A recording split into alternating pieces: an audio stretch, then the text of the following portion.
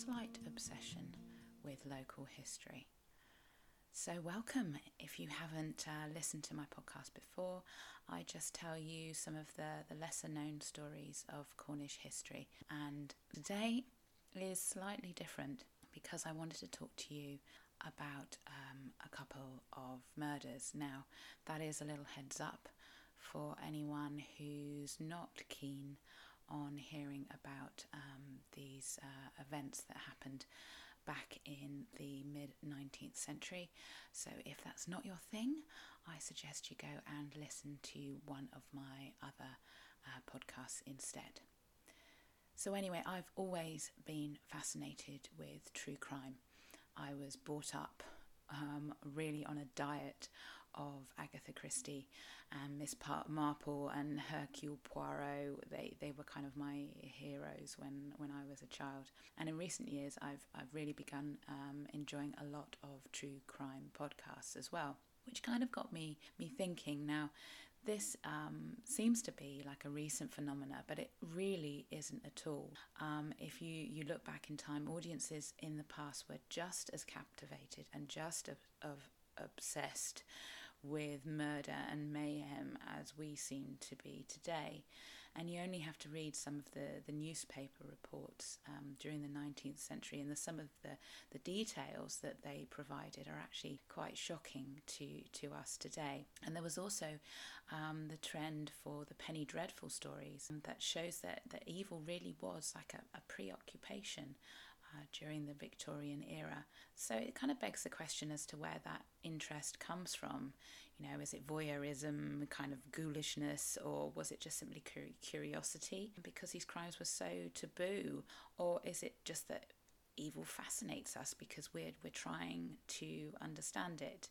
I don't really know, but I have read that women especially are interested in true crime because it's kind of preparing us for the world in a way, and it's human nature to try and learn from other people's mistakes and be prepared the best way that we can, and that's a kind of an evolutionary advantage to us. So anyway, today I want to talk about a couple of crimes that happened in Cornwall, and in a period of just 2 years, 2 brutal murders occurred near Bodmin. The first was the murder of Charlotte Diamond, which happened on the moor in April 1844, not far from Retold. And the second was that of a woman who is only known as Somerset Anne, and that took place in the hamlet of Tregullion in March 1846, so they were basically 23 months apart. Now, both of the murders were of young women, teenagers really. Charlotte was 18 and Anne was said to be about 19. Both were said to be out walking alone. Both were murdered on a Sunday. Both were left lying in a state of undress, and both were found, their bodies were found in bodies of water. But the way that these 2 deaths were reported and the way that they were subsequently remembered is entirely different.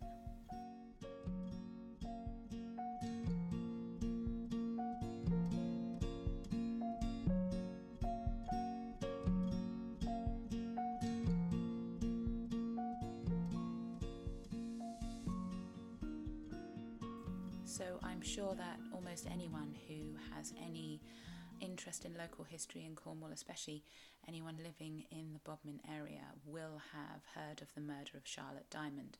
But just to recap, in case you're not familiar with the story, Charlotte was a dairymaid at the Penhale farm, and she was reportedly beautiful and pious and hard-working, and on Sunday the 14th of April she left the farm and went out onto the moors.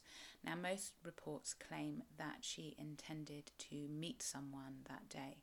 Now, it seems that Charlotte and the other servant from the farm, Matthew Weeks, had been courting, or at the very least Matthew seemed to think that they were courting. But observers say that they really made quite an odd pair. Charlotte was very attractive and outgoing, while Matthew was kind of awkward. He walked with a limp and he had several teeth missing.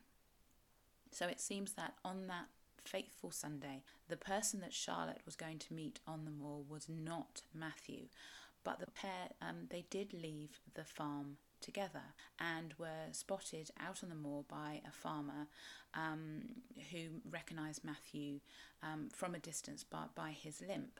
And later that evening, Matthew returned home to the farm, but he was alone. And when he was asked where Charlotte was, he said that she had decided to walk to Blissland to look for another job, and that she was going to be staying with a friend overnight there. Now the days passed and Matthew's story slowly began to fall apart. Charlotte had not been seen in Blissland. In fact, she'd not been seen at all. And not only that, but the farmer's wife noticed that the clothes that he had been wearing that Sunday were torn and muddy. And a week later, Charlotte's body was found in a little stream just below Rowtor, and her clothes were torn and dishevelled, and her throat had been cut. Now Matthew Weeks made a run for it, but he didn't get very far. He was eventually arrested at his sister's house in Plymouth and brought back to stand trial. Now, since the discovery of Charlotte's body, the newspapers, both locally and nationally, had been reporting like a blow-by-blow account of the case. The search for Charlotte, details of her injuries, every detail of the outfit that she was wearing, the manhunt for Matthew Weeks, and then, of course, subsequently the trial. Every witness account was reported in the papers in full. They even printed a letter that Matthew had written from prison to his mother. They printed it in the paper. And then there was this sort of moment-by-moment account of Matthew Weeks's execution, because he did confess in the end and was found guilty and hanged. And an estimated 20,000 people made the journey to Bodmin on the day of the execution. But even before the actual trial had begun or the verdict had been decided, Charlotte's murder had already turned into a bit of a circus. A large fete had been held at Row Tor, very near the site of the murder, and the West Briton reported that around 10,000 people had attended this fete. And there were donkey rides and wrestling matches and entertainers. There were even refreshment stalls. And in the midst of it all, there was a large black flag flying on a pole that had been pushed into the ground in the place where Charlotte's body had been found. And people actually came and paid a penny to go and look at the scene of the crime. Now, some of the money that was raised that day went towards the building of a granite memorial that you can still see at the bottom of Rowtor today, but I'm sure not all of the money went that way.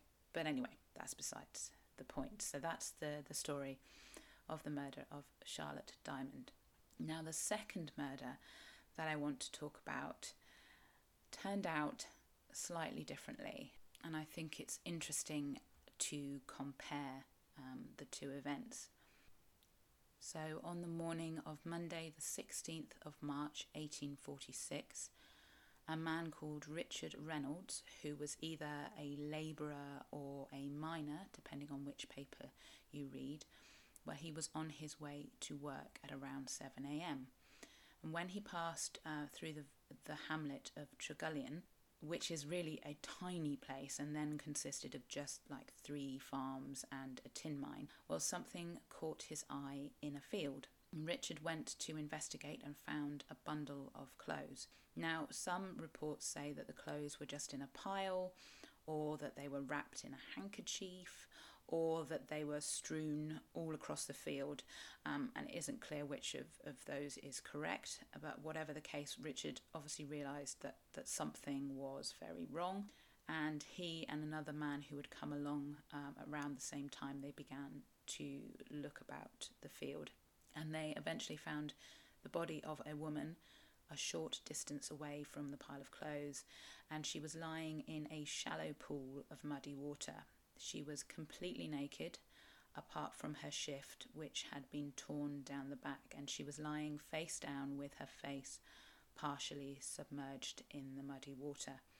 The ground around her was really quite marshy, and Richard actually noticed men's shoe size footprints in the mud. Now, the body was identified as 19-year-old Somerset Anne by a local woman called Mary Cottrell, who said that Anne was a match seller who travelled from village to village selling her wares. And Mary said that Anne was originally from Chard in Somerset, hence her nickname. And she described her as a lively girl who was in good spirits the last time that she had seen her, though she hadn't seen her for a number of days. A surgeon, Mr. Ward, was called to examine Anne's body, and he determined that her stomach, lungs and throat were full of mud and dirty water, and he concluded that she had been drowned by someone holding her head under the water in the pool in which she had been found. But otherwise he described her as very healthy and said that there was no indication that she had been unwell at all or that she had been inebriated. A coroner's court was held in Lanivet, and a number of witnesses were called. Besides Mary Cottrell and Richard Reynolds, there were 3 other persons who gave testimony. An unnamed witness who claimed that he had passed Anne on the road to Tregallion on Sunday evening, and he had said that she seemed gloomy and despondent. And when he asked her if she was alone, she said that she had met a man across the field who had, quote, made her all dirt. Another unnamed witness reported that about 9:45 p.m. on Sunday evening, they had passed near to where Anne had been found, and they had heard a man's voice calling out the name Charlie twice. The witness said that the shouts hadn't got any reply, and that he had just assumed that it was someone looking for their sheep. Don't ask. Another witness that was called was a man called William Beard. Now, Beard had also identified Anne's body by 2 tattoos that she had. There was a ring on her forefinger, which was with Indian ink, and there were the initials WS on one of her arms. And William said that he had known Anne for 2 years, and the London Daily News even claimed that the two had been cohabiting. It seems that William was questioned about his whereabouts at the time of Anne's murder, and apparently his answers were either vague or peculiar, so he was taken into custody for a few days. But eventually William was released because there was no real evidence against him. But I did look into William Beard a little, though, and if you ask me, he may have warranted closer inspection by the authorities.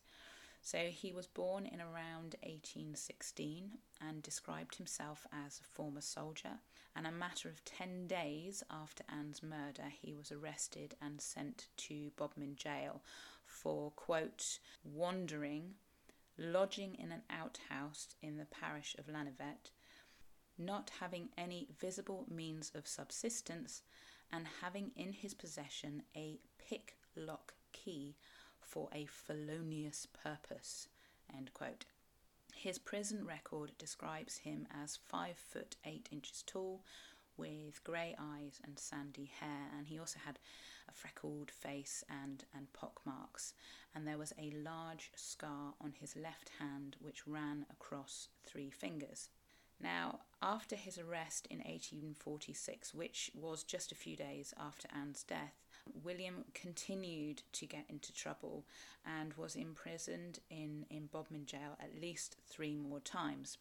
But I should note really that the crimes that he committed were petty crimes, mostly theft. On one occasion he stole some turnips, then he stole some chickens, and then in 1858 he stole a coat. So to me, these sound like, crimes of desperation. There was never any violent crime.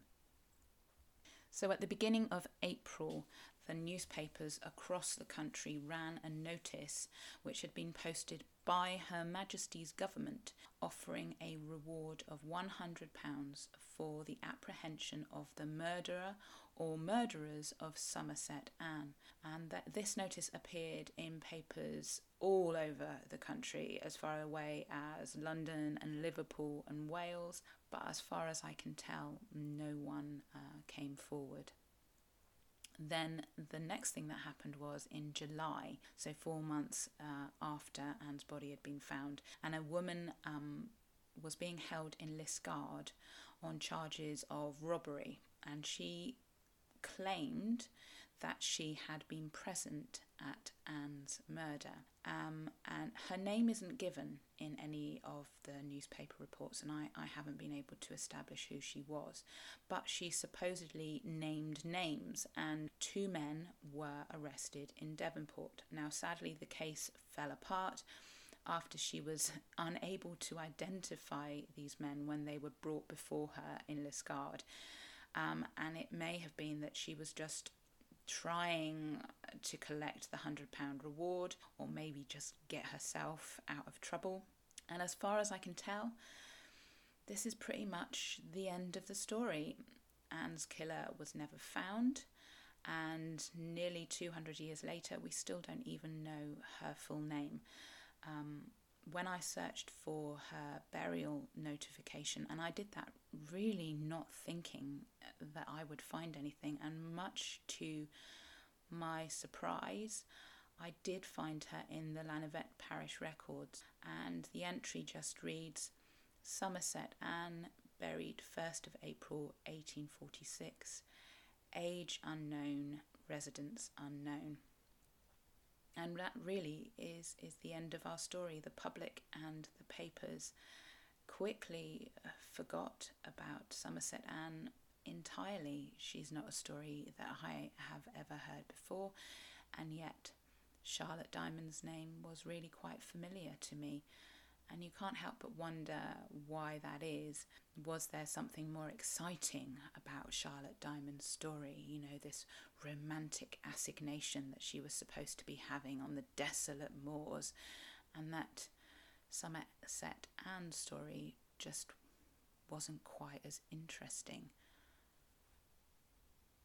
There is one thing that I do wish, however, and that is I wish that I had been able to trace Anne's full name and give her back her identity, really. But after hours of trawling through the census records in 1841, really nothing obvious jumped out at me at all. But I do know one thing. That burial record in Lanavet means that she was laid to rest in their graveyard. And yes, okay, probably in an unmarked grave, but for me that doesn't really matter, because next time I'm passing, I'm gonna drop in and I'm gonna have a word with Anne. It makes me so sad, really, to think that she must have had family somewhere, she must have had friends somewhere who probably never knew what happened to her. And I feel like women like that, they so easily slip through the gaps of history and are so easily forgotten. Remembering Somerset Anne, I guess. So that's it from me. Thank you so much for listening, guys. I hope this week hasn't been too depressing. I hope that it's raised a few questions in your mind about why we are so fascinated with these true crime stories, where that fascination comes from, and also, you know, that sort of strange voyeurism from the past, where that came from as well, and why we all know Charlotte Diamond's name, and yet Somerset Anne is actually just a nickname. We don't know what she was called at all. So there you go, that's it from me. Thank you so much for listening. Please pop over and listen to some other episodes if you've enjoyed this one. And otherwise than that, please do like and share and subscribe wherever you're listening. I want to keep trying to do these episodes and grow this podcast a little bit, and I really